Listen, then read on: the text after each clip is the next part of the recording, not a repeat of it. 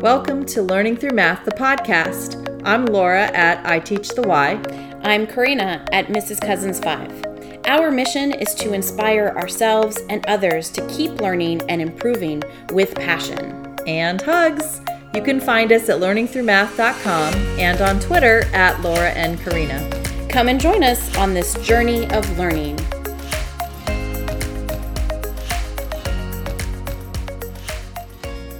Thanks for joining us. We are recording this in March of 2022. And welcome to episode 74, Learning About Order of Operations.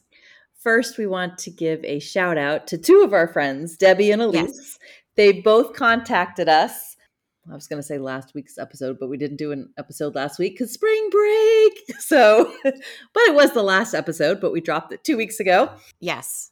Debbie tweeted and called me, and Elise emailed both of us about what they did in the classroom for conversions, right? Yes. So Debbie created a really great Jamboard that she shared with students, and she used that to help them just have a ratio table that they could use easily and reuse again and again. And Elise was her emails were hilarious because they were kind of chunked too. Like as she kept discovering more, she was like, "Oh my God, this is so great! Oh my God, really, this is so great!" So that made my day. But she agreed, and this is kind of part of my reflection for this week too, is really to just reiterate the fact that now that I've taught conversions using the ratio table, I will never teach it any other way. And Elise seconded that statement. She was like, "Yep, absolutely, 100%. I will not teach it any other way either." So again, just I guess a mini challenge. If you have to teach conversions out there, listeners, try it with the ratio table. I'm telling you, I vouch for it. I think it will change your perspective and your way of teaching it from now on. Honestly, I can't wait because I'm going to be teaching measurement conversion starting next week. Oh, perfect. A small group that I have. So I may be the third convert to go to ratio tables and never go back. I think I'm just shocked that I never tried it before. I think that that's what it is. Like I just, why did this take me so long to teach it this way? Okay, I don't understand. It doesn't matter. No guilt. I'm not letting you have any guilt. Okay. Now that we know better, we will definitely do better, right? All right. I'm good with that. Okay. My good news for this week. Well, first of all, both of us, we did have spring break last week, people. And all of you that haven't had spring break yet, we feel your pain, but we know how much you're going to love your spring break. Karina and I both kind of just hibernated at our places, and totally. I binge watched Outlander. What did you binge watch? So much. I can't even say just one thing. I literally binged so much. I everything I could get a hold of.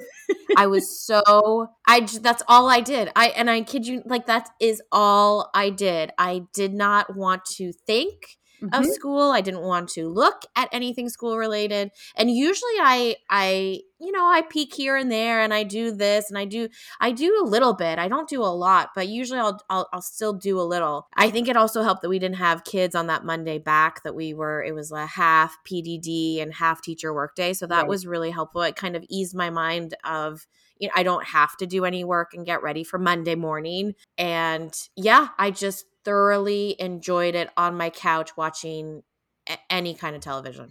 It didn't really matter what I watched. I just watched everything.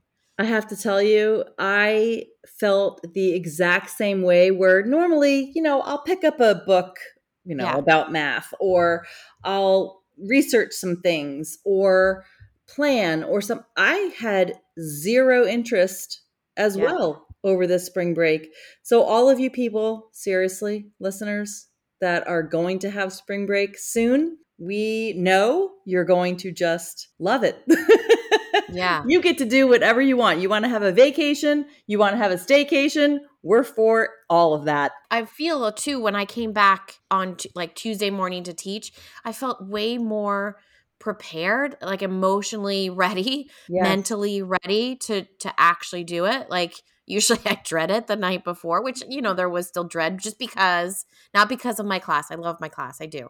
I actually kind of missed them. I did. And I got them little goodies in the morning and like greeted them at the door with like a little, those Madeleines, the little cookie cakes, which a lot of them had never had before. So I'm like, ooh, try one. Because I was just excited. I was excited to have them back. And it was my birthday also. And, whatever, the whole thing. But yeah, I just felt just at peace, at rest. And I was ready. to start again. I think that's how we're going to feel after this summer, because we Yes. get the 9.5 weeks this summer versus the 6 weeks that we had last summer, which was just atrocious. So I think we're going to be able to refresh and recharge over this summer, right? I totally agree. I think it's going to have a very different feel this summer than last, because I feel like we ended and then we started right away. Like it didn't feel like a break. Nope.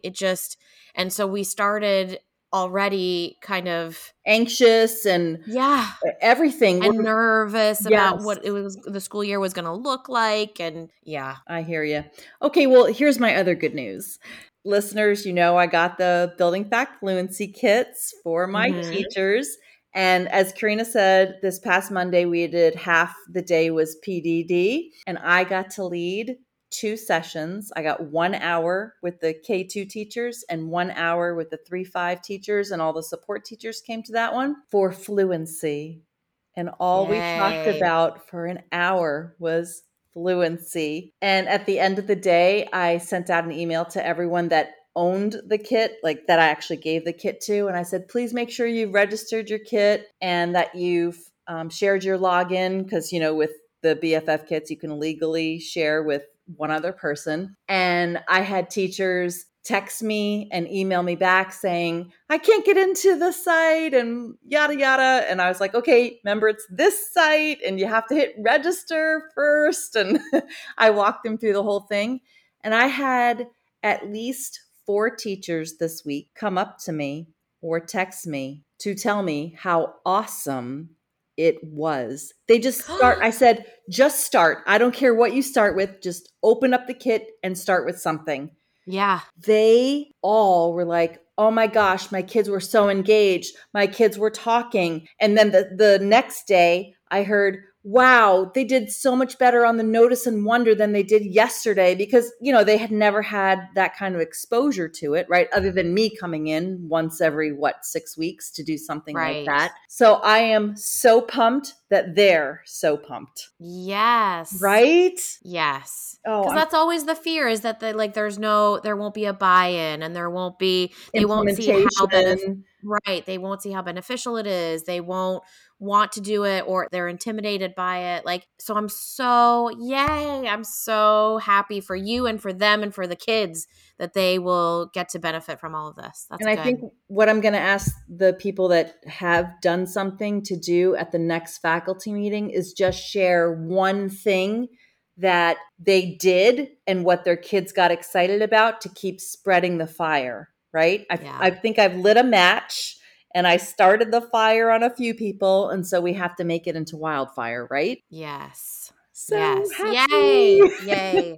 That is good news, Laura. That's great news. Okay, this week's topic is timely for you. It will be timely for me because I'm going to get to it. But we wanted to talk about order of operations for a couple of reasons. Yes, Karina's going to start that.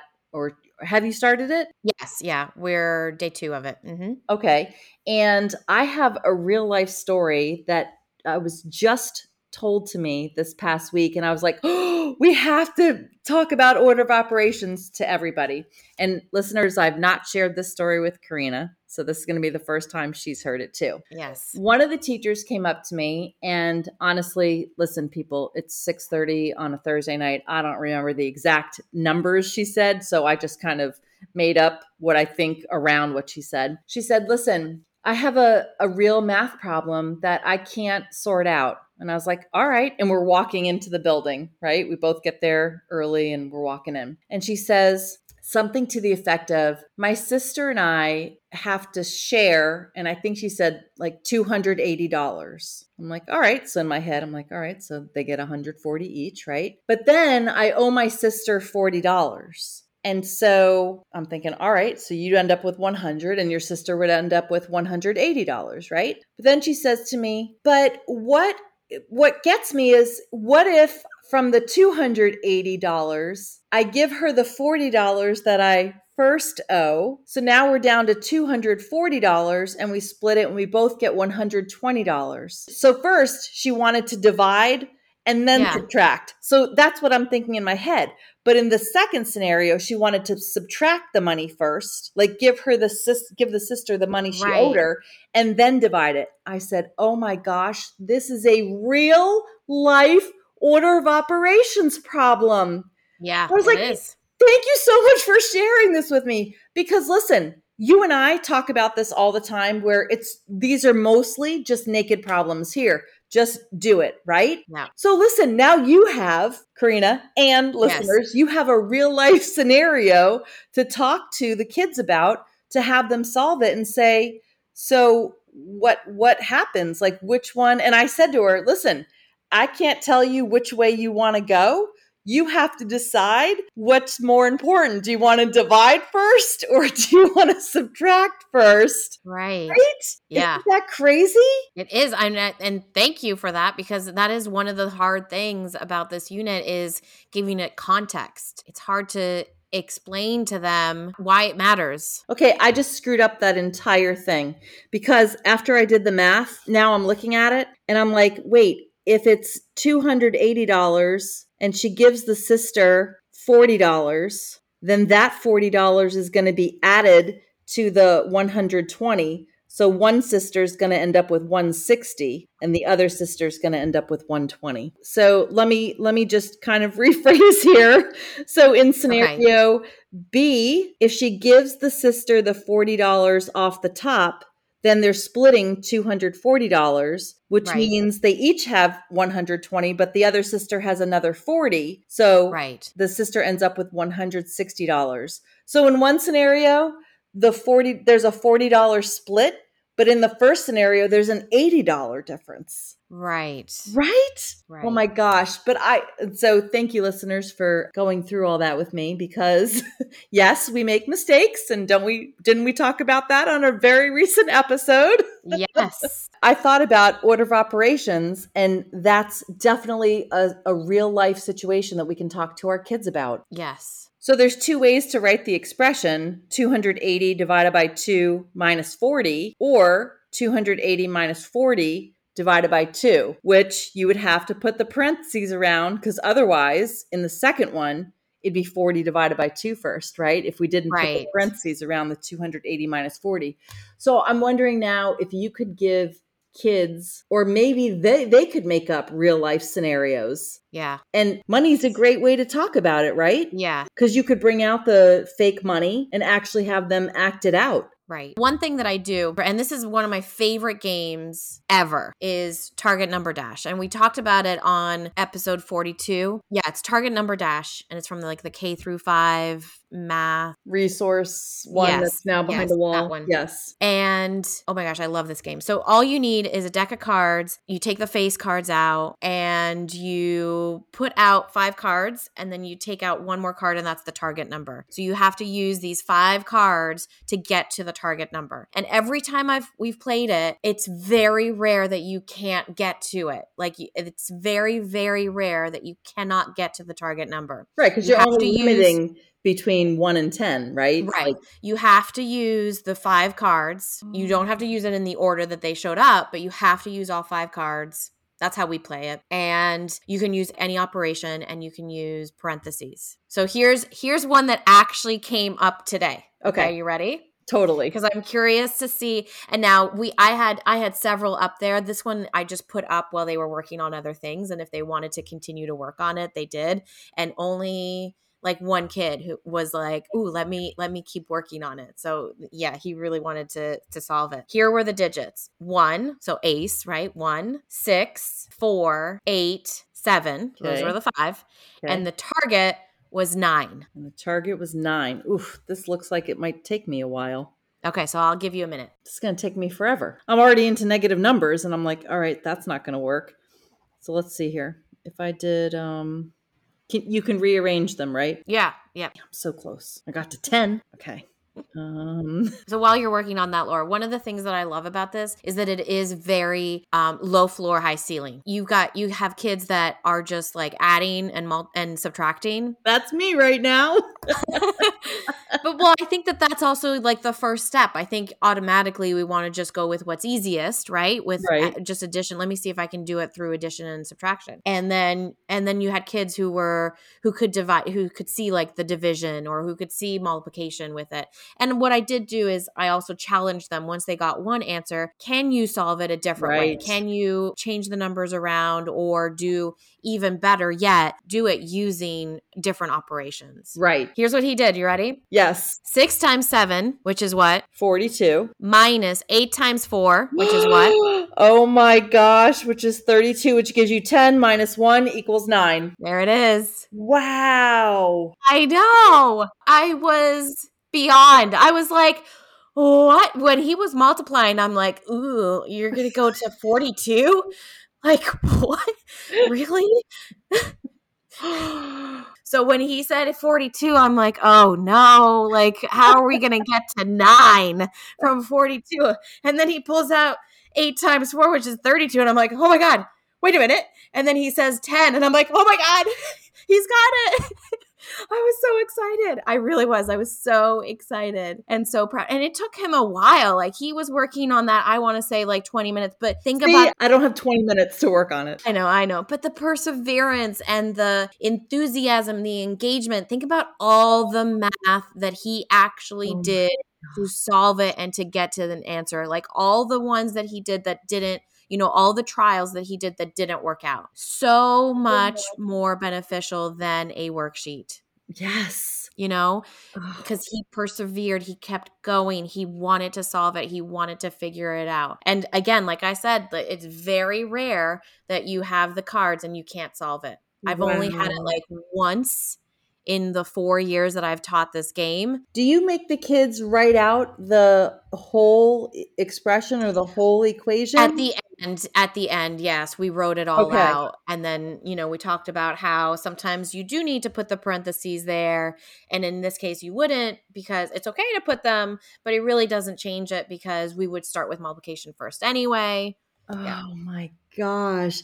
This sounds, okay, target number dash, great, but it's like an open middle problem. Yes, completely. Oh my gosh, I love this. I am so stealing this for when I do the expression unit. One of the things that we discussed thoroughly, I think, in episode 42, not PEMDAS, was not using PEMDAS, right? And we talked also about how in different countries it's called different things. And the problem with it isn't that it's an acronym and a mnemonic device. Right. It's not that. That's not the problem. I mean, those are fine to help you remember things. And the problem is that you're remembering it in a specific order, and then kids forget that you're not supposed to always do it in that order. Right. And then there's another one too. There's GEMS, which it's not my favorite because it does the same thing, and that's not my favorite either. What I like to think about is the power of the operation. So I saw this somewhere and I was like, that I like because that makes sense to me. So you start with the most powerful, right? You start with the parentheses. Those are your most powerful because it's like those parentheses are like symbols and they are like flag, like an alert. Do this first. And then your most powerful would actually be exponents because that's repeated multiplication. And then your next powerful is multiplication and division because they're inverses of each other. Multiplication is not more powerful than division. Division is not more powerful than multiplication. And then finally gets you to like the bottom floor, which is addition and subtraction. And I like to kind of level it that way so that kids see. And I also start off by saying, what did you learn first in kindergarten, first grade, and second grade? And they all say, well, addition and subtraction. And I'm like, that's the foundation. So that's where you're going to end. That's where, we're going to build this building. And that's not the most powerful. That's the foundation. And then we write, you go up a level and you go up to third grade where you're actually literally coming up to the second floor in our building. Mine too. Right? So you're coming up to the second floor, and now you're doing multiplication and division.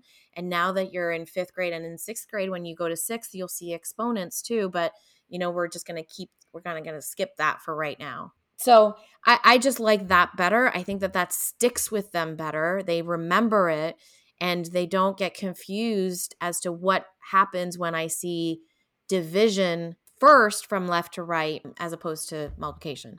Yep. I think I might try that this year then with the group that I'm working with, since I'm a little behind you. One other mnemonic that I've used is from Danica McKellar's Kiss My Math book, where she talks about the eating habits of pandas and yes, how pandas eat. Let me now I have to remember mustard on dumplings and apples with spice, or pandas eat dumplings with mustard and spiced apples, something like that, where it just helps you remember. But she stresses over and over and over again that dessert comes last. So dinner would be the multiplication and division, and then dessert would be the addition and subtraction level.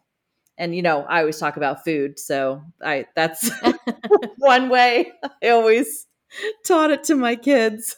Dinner, then dessert. Yes, I remember that too. I remember that. When you were talking about the game Target Number Dash, it reminded me of the game 24, which are the cards. And you put the card out and you have the kids. I guess 24 is your target number always. Gotcha. And you have the kids always try to, I have to break those cards out. Oh my gosh. They're packed away. Thanks. Yeah. Well, and it's also like it reminds me a lot too of the 4-4s, right? Because you're trying to, it's different numbers, it's different target numbers. It's 1 through 20 as your target number. And then have you done the 4-4s with your kids? 4-4s, not yet. That would be great for you to do. Yeah, then. I was waiting for order of operations so that they could. So yes, we will absolutely do it, and we'll do it on the white books. And yes, because 4-4s is fantastic. And then there's even, you can do 5-5s. Right. Listeners, your challenge for this week is for you or your students to come up with real world examples of order of operations so that we can share it with our 5th grade students. Thanks for joining us. We'd love for you to subscribe to our podcast and give us a 5-star review on your favorite podcasting platform. We invite you to join the conversation on Twitter by using the hashtag #LearningThroughMath. We'd love to hear your feedback. Make sure to tag us at Laura and Karina. It's always a pleasure to talk to you. To you too.